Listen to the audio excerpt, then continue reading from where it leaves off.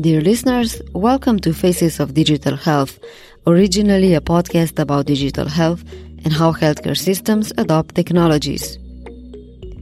My name is Tjasa Zaitz, and the mission of this podcast is to go beyond American centricity when reporting about healthcare and technology. This is why I'm really excited to share with you today's episode about health literacy improvement and women empowerment in Malaysia, Kenya, and Tanzania. You're going to hear from two speakers, Shamala Hindrickson, the CEO of Hanai, which is a company providing health information to the underserved populations in Malaysia and Kenya. The other speaker is Maria Teresa Samson Kadushi, the CEO and co-founder of Mobile Afya. Mobile Afya provides healthcare information to people in Tanzania and is slowly scaling to other countries in Africa as well.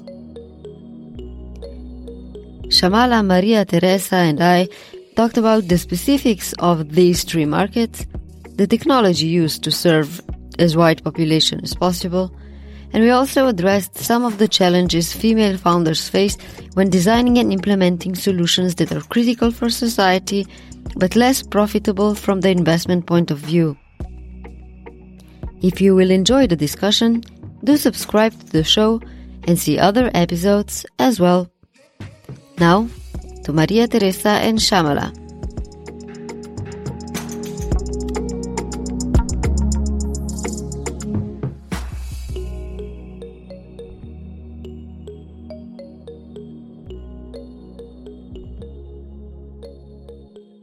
Maria Teresa and Shamala, you're both on a mission to increase health literacy. Maria Teresa, you work primarily in Tanzania with your company Mobile Afya, and Shamala, your company Hanai is present in Malaysia and Kenya and is bringing health information to rural and marginalized settings.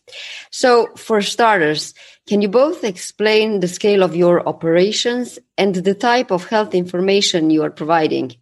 Shamala, you go first. Absolutely. Such a pleasure. With our work that's done through Hanai, we were looking to bring health education first as a first step measure to improve healthcare outcomes.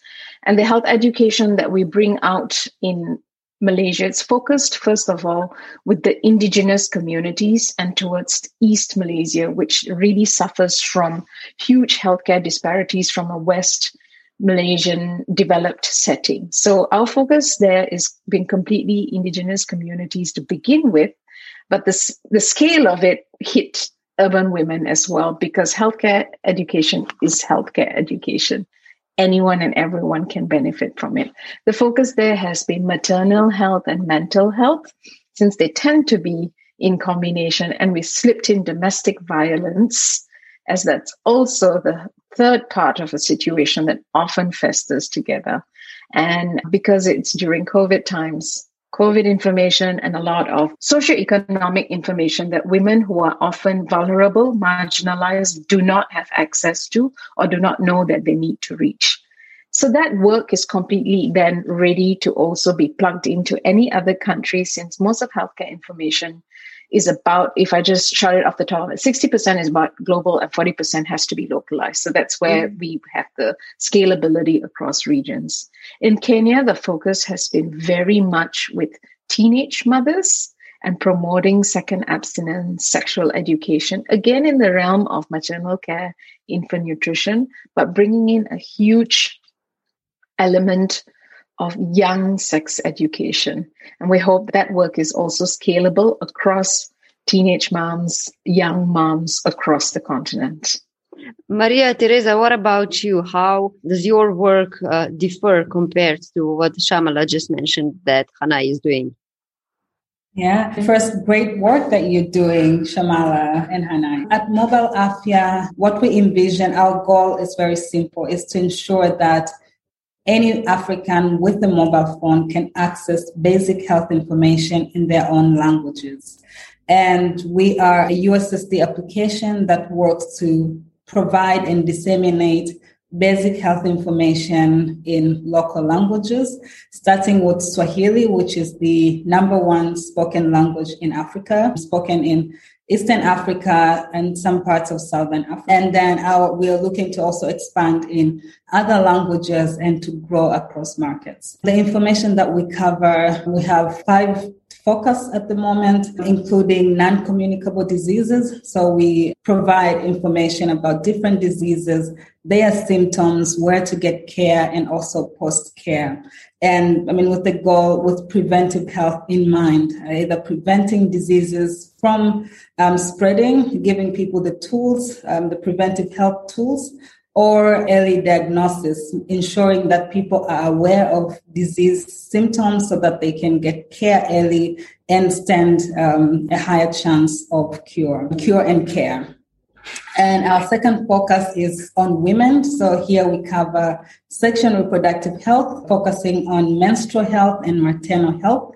We have an offline algorithm where women can track their menstrual cycle, giving them the ability to make informed decisions around their sexuality, but also around reproductive health, ensuring that now a woman can have the information of when is her next period, but also her fertility window, what is the prediction of when she can possibly get pregnant, or that when she is ovulating. And we find that it's very important to empower women with this kind of information so that they even stand a chance to make a decision that they are more informed or aware of. And also for women, it's maternal health, giving information about nutrition, but also different stages of pregnancy, and making sure that this information, apart from being given when women visit clinics, and we go to clinics and visit hospitals, but it's also widely shared and available anytime that is needed.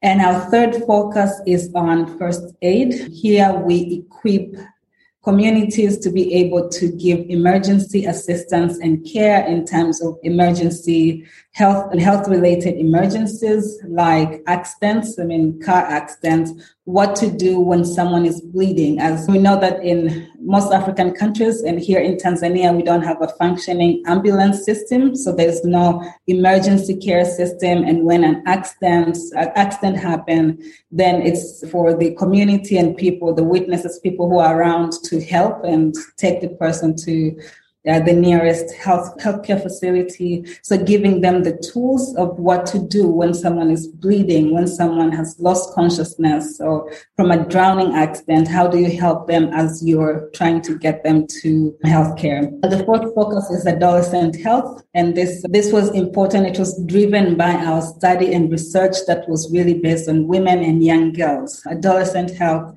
giving women and girls and also boys the information about adolescent health, changes of their bodies, about what is happening during their teen years, this tender age as they're growing up to become matured women and men. And the last, this is very new, we have just added this content this year, is domestic violence and abuse for women and children, because sexual abuse for children has been something that is really growing, and we're seeing it taking shape, and it's not very much spoken about, or there's not a lot of information about this to parents, to communities, but also domestic violence and domestic abuse. And what should women do? What is domestic violence? Because there's also this gap of information of what it is. Women in some communities, they think verbal abuse, or when a husband slaps the wife, if it's a wife, it's someone who's already at the home, then it's not a problem, or it's not even that it's something that they can act upon or they can report and things like this. So that is the new information that we've added that is not as medical, but it is very social and important to us. So in a nutshell, that is the information that we're covering at Mobile Afya. To really understand the importance of the work both of you are doing, I think it's important to outline how the society works, what's the healthcare like, and how does the tradition that's very strong still in terms of educating people in these communities, how do these things connect to each other or influence each other? Maybe Shamala, you can start. Sure. So I can speak first of all to the Malaysian context, which thankfully enjoys pretty okay healthcare distribution. Maternal mortality rates, when you look at it, it says that it's low, it's good, it's a good indicator. But then when you take a look at what the indigenous community goes through, you start to see a completely different picture. A woman who starts suffering from preeclampsia will need up to sometimes 6 hours to reach her closest hospital. We're looking at geographical barriers for people reaching their closest hospitals, and things like ambulance services could take up to 6 hours to reach. So someone in an emergency will end up dying, can end up dying. And a woman bleeding, hemorrhaging, postpartum can still die up to this day because it takes too long for her to walk back again to the hospital to get care. So I'm giving you a very watered down, very basic example of what's going to happen. That's one aspect of it. The fact that the healthcare infrastructure in itself is not serving the communities enough. It's not doing a good enough job. That's one aspect of it. The second aspect of it, we are also talking about communities that are entrenched with their beliefs, their community sense, where they do really take care of one another. And I find sometimes like that ends up protecting the women and protecting children and protecting people to such a phenomenal extent, even more than allopathic care, even more than an actual official healthcare system. The only methodology is to work hand in hand. Do not discount one and take the other. You need to work hand in hand. You need to work together. And that's also when healthcare professionals come into these areas, they need to absolutely have the attitude that this is a community that has known what to do for a long time. How do I work alongside them? Not override it with my 5 or 6 years of medical training and hence I now know better. There's always that problem. Women, children, communities end up not going towards the official healthcare providers because they feel, oh, I've been eating this particular type of herb and now I'm going to be told that's not a good thing. So I don't want to go there. We've been doing this in my family for generations. So to give you that picture, we have both arms of it. We have a healthcare infrastructure and we have indigenous communities with their wealth of knowledge. And the issue very often happens when one looks at the other and says, you are not right. And this one looks at the other and says, you are not right. And that's also where we and Hanai try to find a common ground. We use a pictogram of a slightly older lady from the community telling the stories, telling the issues, but always saying, okay, but do go and seek your doctor's help. And we do have a huge database of directories of where the doctors are, where your closest healthcare providers are, so that people will know very quickly where to go when they do need to seek help. That's sort of it's a seesaw very constantly. You have healthcare infrastructure that is very aspirational from a governmental perspective on what they should do, because they need to seek also the numbers showing that they're doing a good job. And then the other tipple fact is that infrastructure actually does not reach sometimes beyond an urban setting. The moment you're trying to go into rural, that infrastructure equipment is not there. Lack of hospital beds, lack of operation equipment. Like you get women needing to do cesarean sections with a 25-year-old who's graduated medical school with no equipment. That's also a reality. I'm not just giving you scary stories. I'm telling you stories that actually happen on the ground. Like, how is a 25-year-old, granted has had 5 years of med school, but how is he or she to perform a cesarean with barren equipment in an unsterile environment? And we then question why women are dying in childbirth. Yeah, so I'm painting you a rather scary picture. That's the reality. And that's why I feel we justify our work. We need to do it. We need to tell women, like, if you start having swollen feet, you're dizzy, all the symptoms, which you say to someone else, before I got pregnant, I didn't know that a combination of these things meant my life was in danger.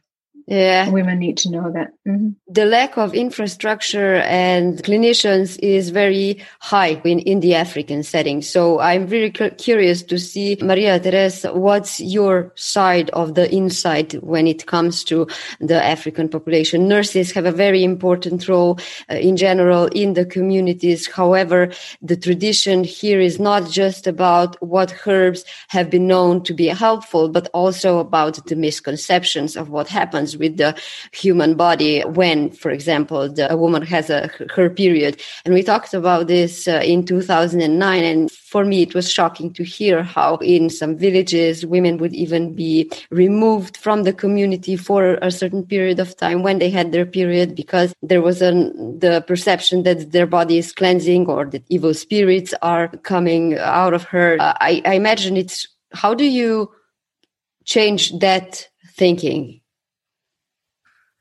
Yeah, the misconceptions. So, I mean, I have a personal rule. I think the only way to counter misinformation is through provision of correct information. The misinformation spread very widely when there is, yes, misinformation that comes from not knowing, because people have to find a way of making sense of things. For men who, before we had the biological understanding of what menstruation is, and before education in a continent that doesn't have a very long history of formal education, people had to make sense of it somehow. They said men were not having periods. Women have periods, and also in times that women were subjected to a lot of, say, negative taboos and cultures, not only menstruation. There were a lot of things even before that. I remember that in some part of history, not only in Africa, but I also think it was the same in Greece and some parts of Asia, that twins were a curse. Somehow just someone thought, if you have more than one child, this is a very bad sign, and we have to kill the children. And children were killed just because they really thought that it was a bad thing. And because they couldn't there wasn't any better reasoning of how could a woman have more than one child.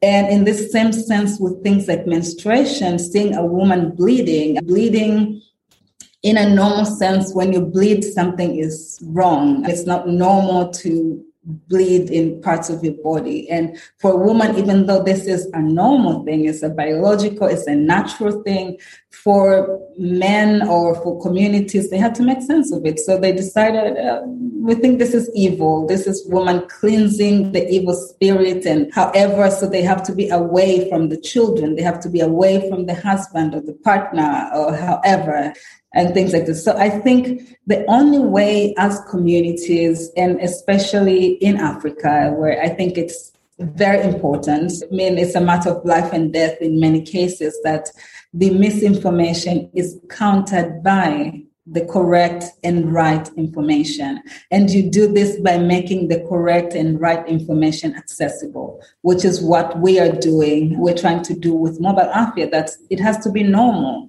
We have to ensure that men as well as women at any time can access information about menstruation, can read, can check what menstruation is. When someone tells you that menstruation is cleansing of, dirt or evil spirit of a woman, you can confidently say, no, it's not. This is what menstruation is, and I have a reference here. But until we get to that point, I don't think it will be easy to drive misinformation and all these taboos that have been there for hundreds of years. The same for healthcare. For healthcare services, already we bear the largest burden of diseases in the world, even though we don't bear the largest population in the world. But the burden of diseases and the burden of death from diseases, from the WHO statistics in 2020, 70% of all deaths that happened in Africa were from diseases, and majority of those were preventable diseases. In a continent where you have a rate of 1 doctor per 3,000 patients, when you compare that with Germany, it's 1 doctor per 300. It's 10 times the burden of a doctor or a healthcare provider within the continent is 10 times of that from the West. Of course, the healthcare system also is overwhelmed. Doctors, nurses within facilities are overwhelmed. When you have 100 people, our colleagues here who also work in public hospitals say that you might have to see more than 50 people in a day. You don't really have time to sit down with the patient and start explaining about their condition and really informing them of what it is, because you really have to see them, take the history, then direct them to the lab, take the next person. You don't have that time. So there's a gap of also quality of healthcare. But that we cannot even talk about quality of healthcare because we're still talking about accessibility of healthcare. There's not enough health professionals. There are not enough medical facilities. We have shortage of medicine. There's so many issues around the healthcare system, but we can do much better to decrease or to sort of improve that situation by making sure that at least we invest in preventive health and we invest in health education, either in maternal health for young women. It's even worse what Shamala was saying, having a young woman in rural health facility having to do CS without electricity, or a doctor really working without having an ultrasound machine, it's an emergency. They have to do it anyway, but they don't have the tools. They don't exist. So if there is a way that we can actually, for example, give more information to women, especially young women, about going to the clinics, even if it has to be that they go far away, but they know how important it is that they do, and to decrease the load of demand on healthcare by ensuring that preventive health is practiced in a continent and in countries that systems are already overwhelmed. I think that will really positively impact communities. Which brings us to how the information really reaches the population. Both of you are working with mobile applications with a slightly different technology. But just before we get to that, I want to read some statistics. So according to a 2019 survey conducted by the Pew Research Center, to assess the availability and accessibility of mobile phones in 11 different emerging market economies, the majority of people in these countries have access to mobile phones, and more than 53% of them have access to a smartphone. And this survey was conducted in countries like Mexico, Venezuela, Colombia, South Africa, Kenya, India, Vietnam, and the Philippines.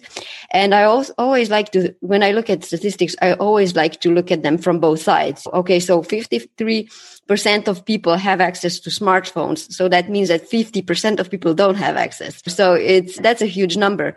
And then the question also becomes, who is the population that has the access to technology? So I wonder, from your experience on the ground, what's the accessibility of technology, especially for women who are the primary caregivers in the family and also in the West? They're the ones that are making healthcare decisions. So who wants to go first? I would just want to very briefly contribute to this because I hear this a lot, especially when people are talking about digital technologies, when people are talking about high tech and the use and implementation of high tech, even in the developing world, making a case of people who have access. I heard that you said this was a global study and this is data from everywhere. And the countries that you have mentioned, the two countries, South Africa and Kenya, are actually the countries with one of the highest smartphone penetration in the whole continent among 54 countries that are in the continent of Africa. So there is also that. And when we talk about accessibility, it's not just having a smartphone is having a smartphone. It's really not accessibility to technology and to internet because there's a huge issue of affordability. Many people, I think you can also talk about this, Shamala, even in Kenya, where internet packages, we know that in Europe, internet is highly subsidized. I was reading a report of the efforts of the EU to make sure that even now in rural areas and for people with low income, that they get internet access at a low rate, but it's subsidized to make it affordable. Within the continent in Africa, internet is very expensive. It is even expensive for me, having to buy weekly or monthly packages to stay online. So there's affordability, but also there is language barrier. majority of African countries, apart from the Francophone countries and the English-speaking countries, but most of these countries speak their own local languages, and they don't have that good command of English. When content on the internet, health-related content and more, also not health-related content, is majorly in English. So even when they can go online, it's not like they can really learn and get information unless that language barrier is also considered. I know that this is also the same issue in Kenya, that there are demographics, the young people and stuff who can speak very good English, but the majority of people who do not live in big cities and do not have university education struggle with good command of English. So you have to look at it both angles, but I think this is something that Shamala can really dive in and talk about more. It's great. No, great points you brought up there. And this is something that I just learned last week. So it's a continuing learning journey, right? Every single day somebody tells you something and you go like, God, I should have done it differently. And this is something that I learned last week because I brought up the whole point on, we also localize languages heavily because we believe that. And I would like to just make a point of my own experience. English is the language that I'm most comfortable in. And when I was pregnant, I was living in a French-speaking country. And I thought, no, I want to read my pregnancy-related information in English. And all that info was very specific to the UK and the US. And this is me, a reasonably educated woman with reasonable means, sitting in developed Europe, wondering why is this information in English not relevant to me? It's not the same medical checkups. It's not the same facilities that are available. This is what's available in the UK and the US. And it hit me even then how the disparity starts from there. So this is me still able to speak all these languages and able to do all of this already having an issue. Then there's no way this is going to support anyone else who needs it. That's one part about the language. And a point to it, Teresa, that I was going to say, I learned last week in parts of Kenya, if someone is literate, they can read, they read English. But when you make video content and audio content, then it needs to be in Kiswahili. But when it's a readable content, if they can read at all, then they are able to read English. So they're not going to read anything else. This was something that struck me like, oh yeah, I never thought about that because I would have automatically translated everything and got it done. But every step of the way, being extremely local, asking your beneficiaries, beneficiaries what they need, what are they able to do? Because we're deploying surveys, and I had asked the question, should we have the questionnaire translated? And that's when it said the person talking about the questionnaire will talk in Kikuyu, in whatever is necessary, but the person, if they can read the questionnaire, they will read it in English. So that's the first big barrier that we already begin to have. And in terms of internet penetration and mobile phone penetration, yeah, I have so far the privilege of working in those countries with extremely high mobile phone penetration to begin with. I think Kenya is 89% mobile phone penetration. So it tipples the African data altogether because it has 80%. Someone else has 2%. You averaged out and got somewhere at 54. So it doesn't tell the story. And Malaysia, where I operate some of the business from, has some ridiculous figure like 150% internet mobile phone penetration because people have two phones. But again, you hit an urban area because that's where the telco tower is. And you still can have that phone and have it work for you. But let's move a kilometer, 2 kilometers, 3 kilometers, and talk about people that we want to serve. What's happening there then? And these phones are absurdly priced, and every single time there's a new model to it, but it's serving a very small bunch of the population of the world. And this is where the work that we do, and I'm sure it's the same for you, Teresa, we question also the network providers. Where are you building your towers? This is quintessential to the development of a community altogether, connectivity, be it for healthcare, agriculture, it's across board, education. We cannot. There was a story recently of a Malaysian girl from one of the indigenous communities. She sat high up on a tree to finish her exam. She climbed up a tree, sat up there with her notebook to complete her exams. That's the extent that people are going to. Okay. And it's year 2021. Why are we still only operating in who can afford to pay for what world? It's insane to think of that. But to answer the question, yes, we did in Malaysia launch on an complete app that is used on a smartphone basis. And we have a system to it. There are other apps that do that. Up to the point that the internet connection allows for it, there is feedback into the app. After that point, the app operates completely offline. Mm-hmm. So you're still able to read, and when you come back to connectivity, literacy rates are pretty high, so that's okay. They're able to read and interact. And after that point, we're completely dependent on community champions. So each part of the information is printable or seeable as a PDF. And every time community champions go in, they're able to show it then for communities that then have mobile phones. I am, however, really changing my own tune to it. I was such a big believer that, no, I will only go with this. I'm going to push that smartphones will reach every single hand. And I'm failing.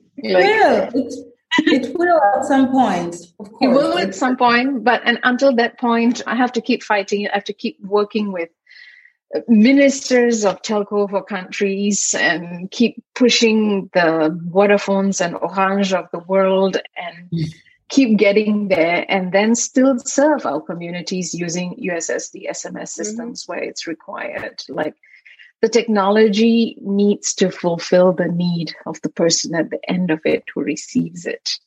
If I create something that's available, sorry? Yeah, no, I just wanted very often when it's we built it on Android, just to finish that point. But every time an investor or someone who's interested looks at it and goes like, "Oh, but it's not available on the iPhone," you go like, "Yeah, because the app is not created for you sitting in your fancy office. The app is created for a woman who's probably a farmer, who's got a very simplistic, cheaper phone that she can get for really very quickly and handily." Yeah, so it's not created on the iPhone. It's not created for you. It's created for someone else. Yeah.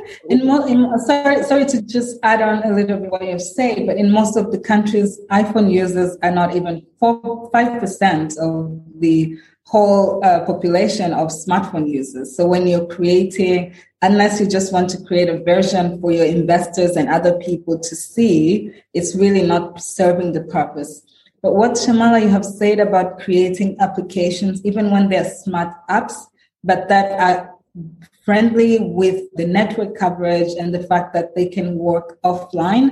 I think being this mindful and knowing that for the majority part, maybe this person might not be able to really access and be online. So creating an application that also has an offline mode that can operate as well as, or well enough to some extent as if they were online, is something that you can only do after you have been on ground, after you've done enough studies to really understand the local context. And I really like that.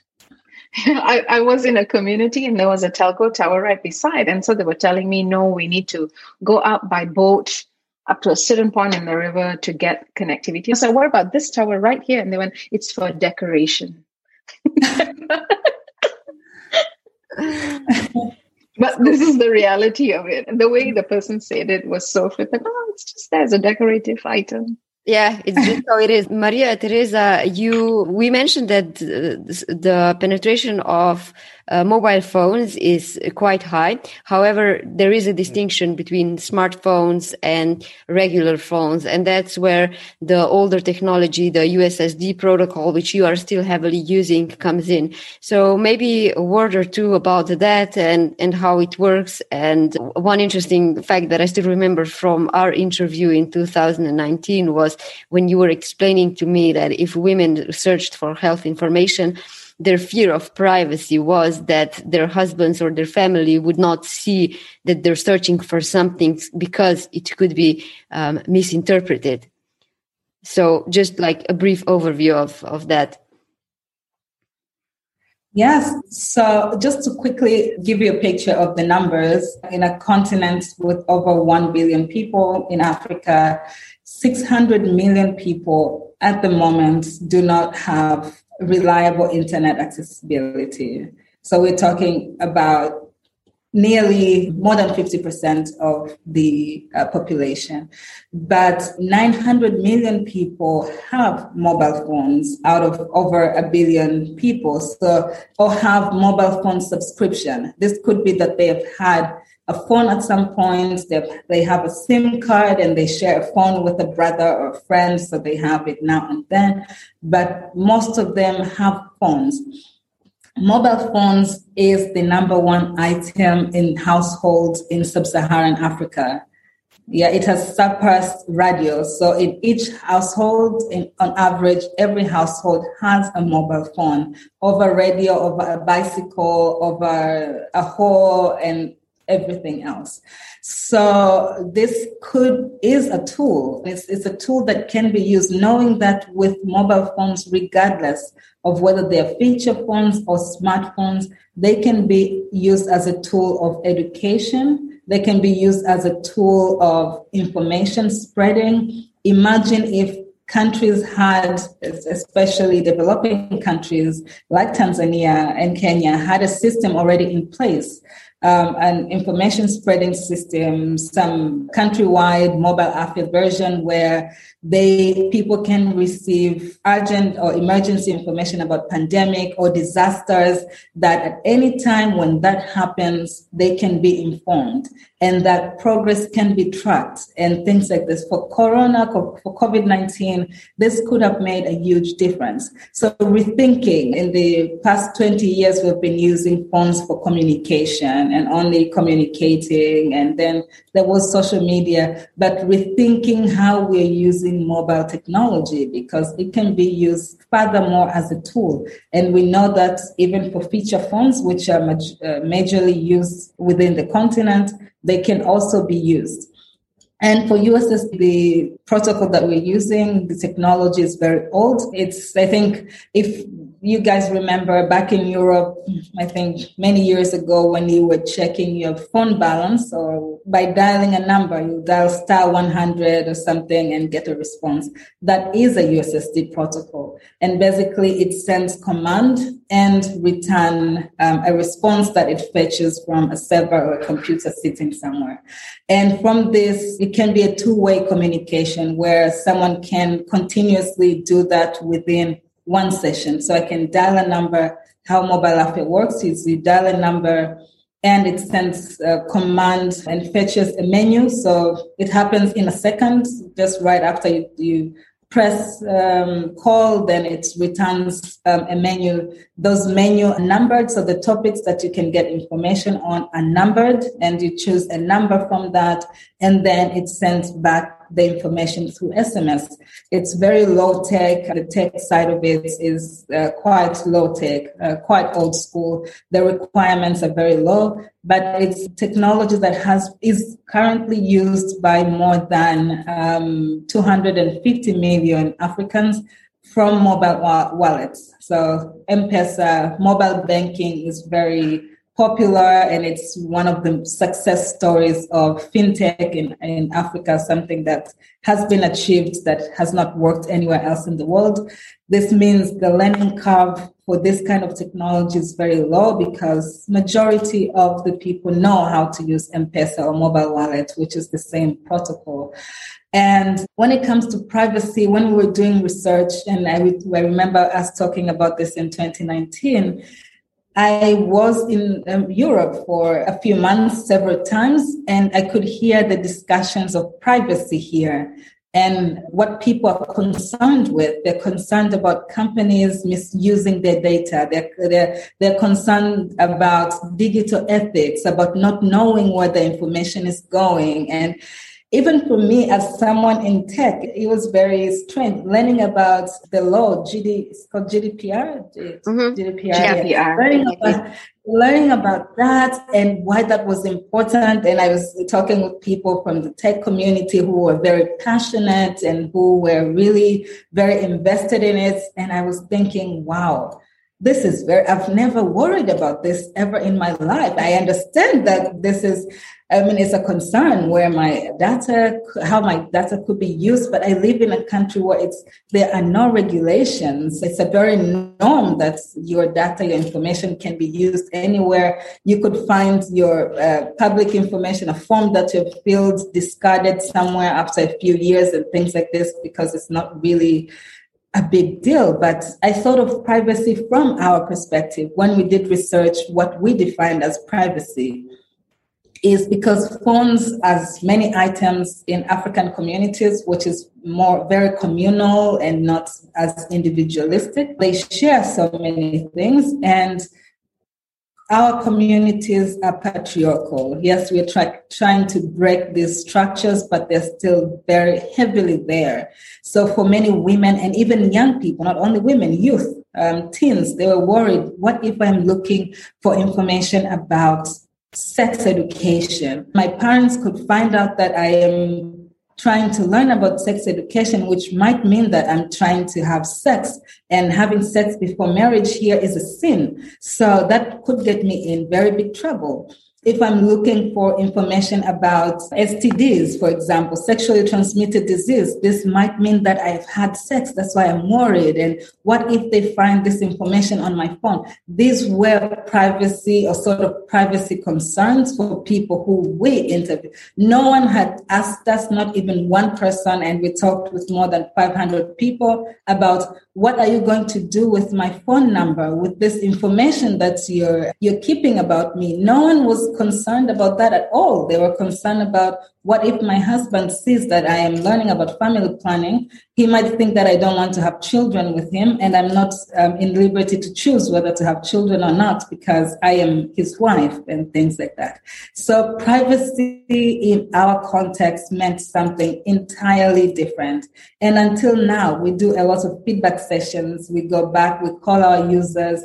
We have not had a question of, what are you going to do with our data? But with privacy also, I know from my tech background is that the first rule of personal data security and privacy is that you do not collect any information that you don't need, because you have to keep it secured, you have to maintain it, and all these things that cost money, which many companies fail to do. So for us, we don't collect any personal information. We don't need it. We don't need someone's name. We don't need to know who this user is. We don't need to know whether they're married or not. We need to know their location, where they are, and we need their phone number, which our system gets anyway. That is the only thing that we need, and that's the only thing that we keep. Everything else is not kept, and we do not store it. We talked before about the information that you are providing. So everything around maternal health, women's health, domestic violence, which is a topic that we can address a little bit later. But one thing that I do wonder is, to which extent did COVID shift your focus of the information that you're providing? I'm sure that you saw your role as very important in this pandemic. So maybe Shamala, you can start this time. Completely. But before I answer that question, I wanted to bring something up. I'm a big believer that technology does not need to be fancy and sophisticated just because it gets some investors' eyes or it treats somebody else. It's somebody's game to put all the buzzwords together. So I love the fact that, Teresa, as a techie, you are holding strong the simplest technology to do it forward. And I have a point to raise. It's not controversial. When COVID hit the world and WHO put together a team and put a lot of money into creating a COVID-19 app. So they, of course, built it on the latest sophisticated technology that's possible, that is then accessible to those of us who've got smartphones. There is a complete other part of the world that would have really required a USSD system, SMS-based information to come out to them. But why didn't we, the rest of the world, put that together? And I question that very often. When a pandemic hits the world, the parts of the world that require that information the most, or the simplest of things, like at that time, at first it was washing your hands and wearing a mask. That information could have been very simplistically sent out to the millions of phone subscribers through their network providers. But even an organization that's supposed to be respectable, like the WHO, did not do that. And that just sets the scene of how the world thinks and does its work. And which is why people like Maria Theresa or what Hanai does, it's important. Because you're trying to think of those vulnerable populations or those marginalized. And hence, sometimes the easiest technology suffices. And the question on what has happened with the pandemic, of course, we did a fair bit of work of bringing COVID-19 related information in very localized languages so that it would really hit, be it a woman who doesn't speak like Malay, which is the main language spoken in Malaysia, or English, and spoke only her indigenous language. So we put a lot of effort into getting COVID-19 info out in extremely down to the last, even if 2 people spoke it, we tried to go down for that level to broaden the platform and get that down on just trying to do it that way. That's where the COVID-19 work fit in. And right now, of course, with the vaccinations coming through, there's a lot of questioning on safety during pregnancy and breastfeeding. And we hope to be able to very quickly gear towards that. And the pandemic, on the negative side, has made it impossible for us to hit the ground and conduct surveys and look at feedback loops. So that's the negative side of it. At least on the Malaysian side, it's a serious lockdown that has been difficult. Maria Teresa, so how did you manage the information flow? Because the information about COVID and what the right way of doing things and living, they changed so much that a lot of people just lost faith in WHO, in the government. Yeah, so how did you cope with that? Yeah, last year we had COVID-19 content. Of course, the system here in Tanzania is that every information that is disseminated or distributed to public, I think it's also the same in Kenya, it has to be approved by the Ministry of Health. So they have to read through and they will advise before you share with the public. And for us, we already operate in Swahili. So it's already, all that we're doing, our whole platform is in Swahili language. And also it is in a very easy to understand, communicative language that even a person who is not educated or highly educated can understand.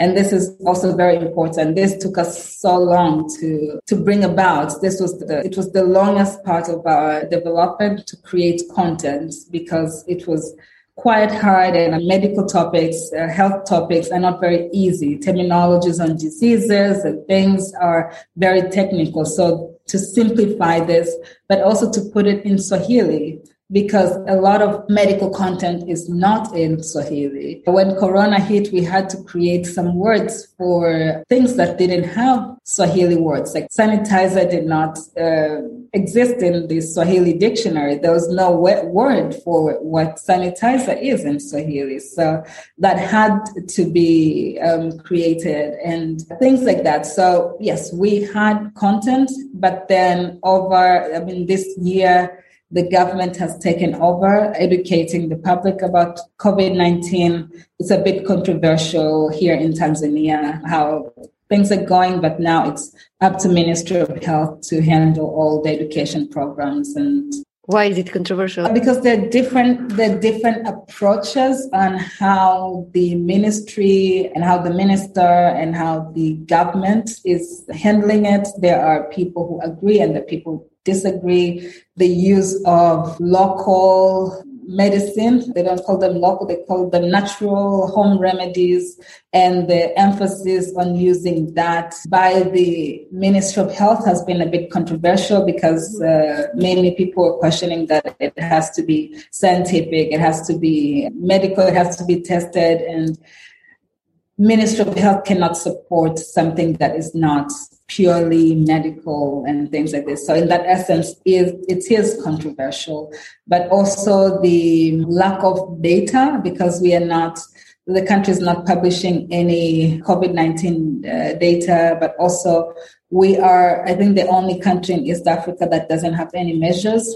So it's a very famous holiday spot right now in Tanzania, and it has been since December, which also lead to cases, I think, increasing. And because we were open borders, and being one of the largest tourist countries in the continent, there was a lot of people and tourists coming. So the way that the government is handling the disease, I'm not in liberty to say whether it's wrong or right. I have to really be careful with my words here, but it's controversial. That's what I would say. You both are working in this field for a very long time by now. So just as a last question, knowing how economic forces work, knowing how VCs think, what are your realistic expectations in the next, let's say, 5 to 10 years in terms of how the public health and health literacy could improve? And maybe you can also add a little bit information there about how it is for you to, as women, to deal with business and fundraising. Again, I just remembered our discussion in 2019, Maria Teresa, when you were explaining to me that because the role of a woman in Africa is still very traditional, it really is completely different in terms of hardship compared to the West. Shamala, maybe you want to start. I think in terms of where, and very similarly, probably to where Teresa was going to end with that comment, was that I think we are looking to empower every woman to be able to decide her own healthcare outcome at the end of it. So that's the ultimate goal that Hanai is hoping to reach. Everything that we do, every decision that we make is so that healthcare outcomes should not be uttered and dictated to you. You should be able to dictate your own healthcare outcome. So be it being empowered with health education, being enabled with tools at your fingertips with your phone to reach that healthcare information that you need, having your own digital identity so that you can take care of your privacy of what you are looking for online. Who are you chatting with about what?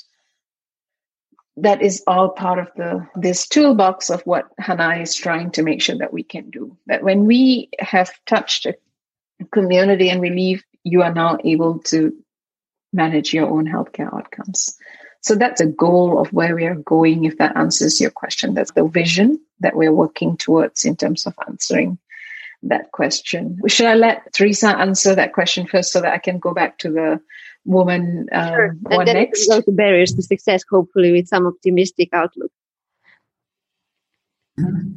Okay. Yes. So big goal, the bigger picture, what we are looking to achieve, and this is also our vision, is giving access, inclusive access of health information to all.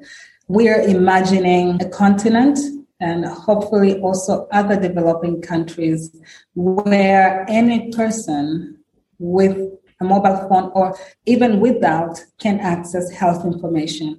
We're starting with mobile phone technology, but we believe that the focus for many years in global health has been curative care. And I think also Shamala would agree with me on this. Curative health, meaning healthcare and everything that happens after someone is already within either health condition or disease when they need that care, meaning investing in hospitals, investing in hospital systems and health facility systems, investing in medication and stuff. But we need to take a step back and look at it also from a different angle, because even for healthcare professionals, especially medical doctors, I also talked about preventive health. It's taught with a lot of emphasis, as same as curative health, or curative care, but the more importance is given on that. So it's about time to look at how preventive health can complement curative and how we can really make progress if we also invest in health literacy, in health education, and also in community health.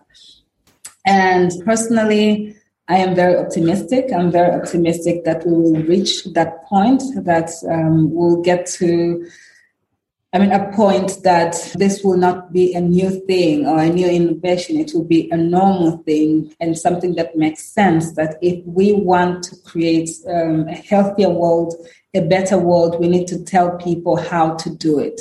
And we need to make that accessible. For me, it's logic. And I hope that others also get to see that in every aspect, whether it's health, but also social matters when it comes to adolescent education, which is something very close to my heart because it's something that I really searched and looked for when I was young. There was nowhere I could get any information about anything. Apart from the little that I learned in primary school, I was very unfortunate that, maybe not unfortunate, it was a very good thing that I started school at a very young age. So at the time that we were told about reproduction and reproductive health and the basic understanding as part of the curriculum in primary school, I was 8 years old. And it was the same as I was learning about everything else because it didn't really apply to me. I was not yet at that age where I could contextualize that as part of my own experience. So when that started happening to me later on, as I was already in secondary school, I wanted to know more. I wanted to know more about what is happening in my body. I wanted to know more about menstrual health. I wanted to know more about sexual education. And there was nowhere I could get that information. And I hope that we can make it different for the coming generation because we have everything, the tools, the technology, what it takes to make this information accessible. Mm-hmm. Are you anticipating a lot of barriers to success in getting to the goals? Every day there's a challenge that you cross that hurdle and you move forward and the team does a round of applause saying, thank God we made that challenge pass. Because I don't think, you asked a question earlier about being a woman and doing all that in that setting. It goes so far beyond that because we're also dealing with governments and health ministries and getting approval on content, which somebody decides that I'm not going to read this today, I'm going to read it in 6 weeks. And you wonder whose chair you're supposed to set a fire underneath so that they will read that quickly and just get on with it. And then it's 6 months later and it's not read yet. Exactly. And then you've got everyone else who's pressuring you that, where's your app? Why is that not out? And you're just waiting for this one person who's... So I think those are the barriers that happens. It's because we're not talking about healthcare infrastructure. We're talking about the infrastructure and enabling people is not there. So these things can take as long as single individuals feel they should take. These things can take so long as individual members of parliament of areas can decide that it's not necessary that my women here are empowered or enabled. They're actually doing really well. We don't need a healthcare app like yours to come in. It can be as another barrier would be that somebody decides that actually I need $200 in order to read this. So every single day there is a different sort of barrier that comes your way that I never in my life thought that no university education teaches you. How do I respond to this email where somebody says, I need $200? There is nothing in you that you're able to pull that from. You look at the email and you go, what am I supposed to do here? Like, I'm trying to save lives, but now I have to give $200 to do that. So those are the barriers. I'm just giving you a little bit of a sample of where that is. It goes on. And as a woman, I think I've had the privilege since I've built my career on a different continent, which female and male disparities exist, but not to the extent that it exists maybe in parts of the developing world. But primarily, I would bring it up that when I seek investors or getting space to talk to, I'm also a woman of color. And my challenge of being a woman of color definitely stands out more than a challenge of being just a woman. That in alone is enough to put me away. But yeah, in an audience that is always, especially in a European setting, and even to a certain extent, American setting, where it can at times be that I'm the only person of color in that room. And my voice, when I'm speaking about technology, is much quieter then, because it's not quite as respected as every other voice in that room. That is among the bigger challenges because of the fact of the way I look and the way I sound. And the people that I choose to serve are then also not the biggest economies in terms of making money. Why should someone invest in a woman of color who's just only almost interested in serving women of color who don't actually have much more money? So that is a very controversial statement, but I'll put it out there because that is a daily part of my reality. Maria Teresa, can you add your side of the story as well? Yeah, I'm very glad. I mean, what Shamala you have said, that is their reality. So first I'll go back to barriers. Of course, there will be barriers.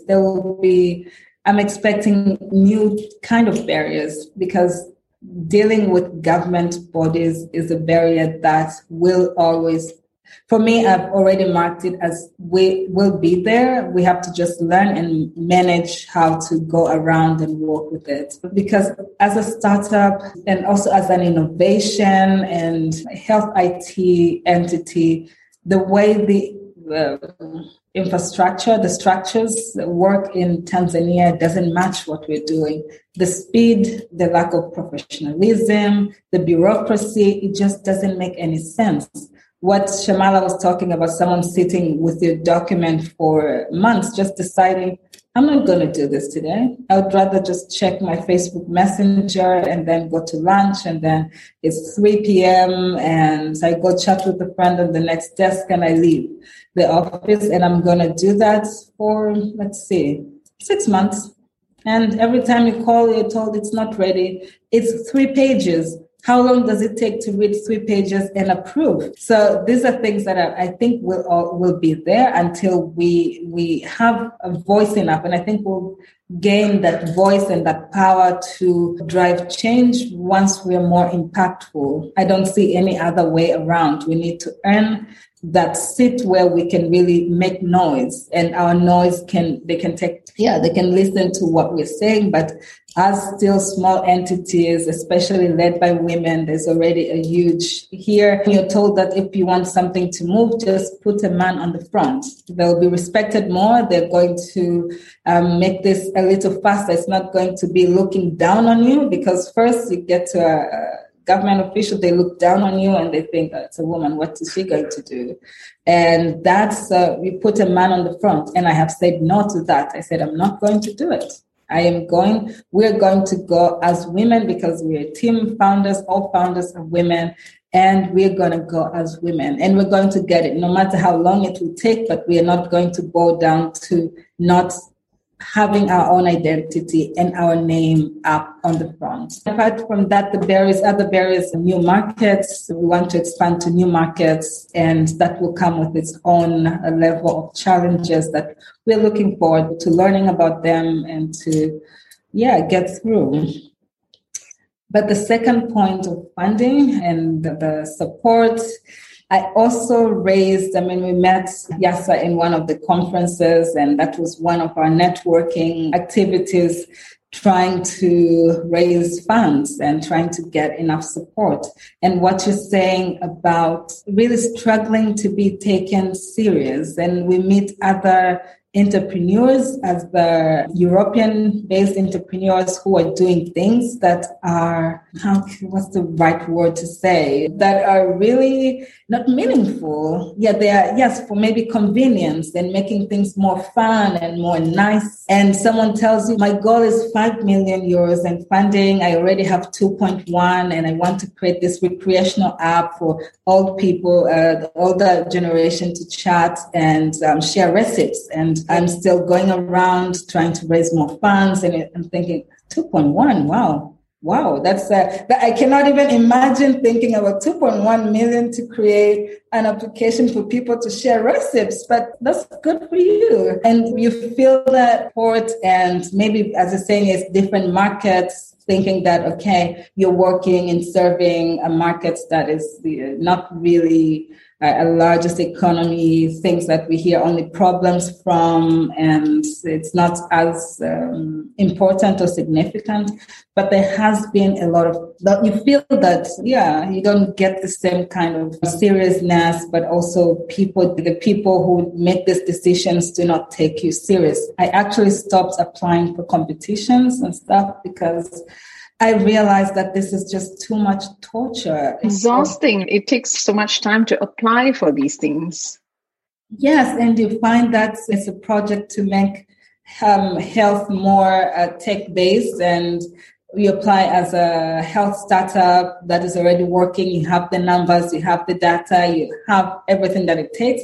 And a group of students from not Africa, a European country, in this case, I will not mention the country, university student get the prize. They have not even been, they have an idea. It's not something that has been tested. It doesn't work. It's not there. They don't have enough time to do it because they're still students and stuff. And you wonder, what is this? What are these things created for? Who these things are created for? This funding and this money is really not targeting people who are working on the ground. Maybe there's this fancy idea of allowing people from the West to go and make an impact, but it's not real. It doesn't really serve the purpose and create. So yeah, I think on my end, those I would say are things I identify, but I think it's also very different being a young person in tech because there's another layer of being inexperienced and maybe not being taken serious because they're not sure if you really want to work on that, or you're trying it, or you're doing it because you can do it, you have the tech background. But there's also being an African or being someone of color and not being European, and then there's being a woman. And I always say every layer of that comes with its own challenges, and putting all of that together is just another level of challenging situation that you just have to be really persistent and resilient to be able to continue and make it through. Maybe just one more thing before we wrap up, and that is, so given everything that both of you mentioned in terms of investments, rewards, grants, where did you find your success, or what's the profile of the people, of investors that have decided to back you up? What can others learn from them? I'll answer first since I unmuted first. Look at the investment portfolio of people. If they've invested in other impact projects, but they're looking at a triple bottom line where they're looking at people, planet, and profit. Look at the investment portfolio. If they're already open to that, means they would target and qualify a project. And also look at that if they are investing in cars where doors open automatically, that's not your investor. Just don't go near them. Don't waste your time. Do not go anywhere near them, because that's not the type of person who's going to be interested in you at all. If it's someone who's looking at possibly agricultural information techniques for farmers in sub-Saharan Africa, yes, they would have an interest. So look at the investment portfolio. Look at what are they looking for. If they go for a triple bottom line, that's definitely somebody you can look at. Business angels who've got smaller pockets of money who are willing to put that aside for a small project and wait for their returns. These are investors you can look for. And that's usually more helpful than looking for the money. Yeah, so be wise. And this is something that I've learned completely from experience, from what Teresa said earlier, like applying for things and then being told, you're not tech enough. You're not sophisticated enough in your technology. And having others win it when they have not even tried and tested it. My simplistic tech has reached people. It is improving the lives of people. Like, we have women who have stopped prostituting themselves and instead are taking better care of their health. Like, we have actual impact. But yeah, so look at my advice, look at the investment portfolio, look for business angels, and with a little bit of age and a little bit of maturity, be much wiser about putting the effort into applications, because it takes so much time, so much effort. And sometimes people put you through the road and then you realize that was just not worth it. Something I should have never. Yeah, very wise, Shamala. I would also agree. First, I agree with everything that Shamala has said. But what has been successful for us were women. women have been a success story for our work from the beginning, from where I started, the first volunteers and supporters and people that I did research with that I didn't have to pay. I didn't have the resources and they were not asked, they were willing to work voluntarily, were women. My co-founders, the first person who came in and supported and wanted to be part and committed her time and skills, Dr. Hilda, is a woman. Our two investors are both women and they're both business angels. So they are not people who invest in big portfolios. They have also invested before in small projects in South America and another one in Southern Asia. And so everything you've said, Shamala, is what has worked for me. And it's something that I would advise for other women. I think applying with VCs and these competitions and grants just does not work, because I have done so many applications and I know what ended up working for us was another woman believing in what we're doing and continuing that our story of that women really do support women. I think the biggest challenge is we don't have many women funds and fundings and VCs that are led and also operated by women. And that's where I think the disconnects happen. But I believe if there were as many, then they would be supporting more female-led businesses. I was looking at yesterday in one of the events that I was invited, they were talking about data in Europe of women who get funding, and it was only 19% of all the VCs funds and all the investment that is made every year that goes to women. And we're talking about in the most developed world that there is. So there is a huge disconnect. And I would just say, because these VCs, when you look at also the profiles of these VCs, most of them are men and are dominated by men. And of course, they're going to invest more on things that are either run by men, which with my experience, you can correct me if I'm wrong, they're mostly not targeting the low ends, and they're not targeting really people that I need. They're more commercial, they're more profit oriented. And also with the VCs, what we saw for most is that they're looking to exit very early. So for us, we're considering ourselves a very long-term project, and we are focusing on impact more than just making a quick profit so that we can make a return of investment for the investor so that they can exit. And we think that is just not a way that we would like to operate. I think that is the way still, as Shamala said, look at the portfolio, go for business angels. I support it. They are really supportive. The individuals who give their money, not because they have so much, but because they care about a cause. So they will really want to see the impact. They are there with you along the way.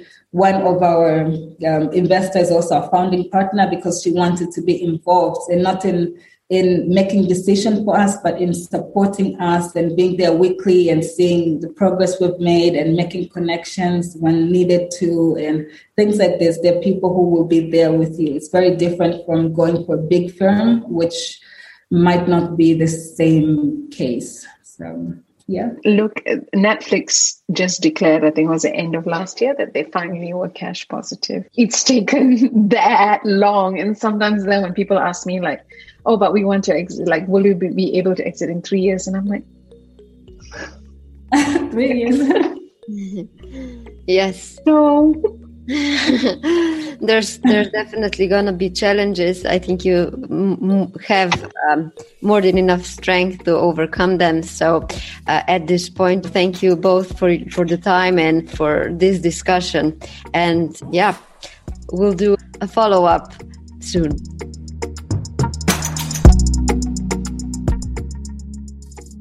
You've been listening to Faces of Digital Health. If you enjoyed the show, leave a rating or a review by going to www.lovethepodcast.com/Faces of Digital Health, and you will be redirected to the platform appropriate for your device. Stay tuned.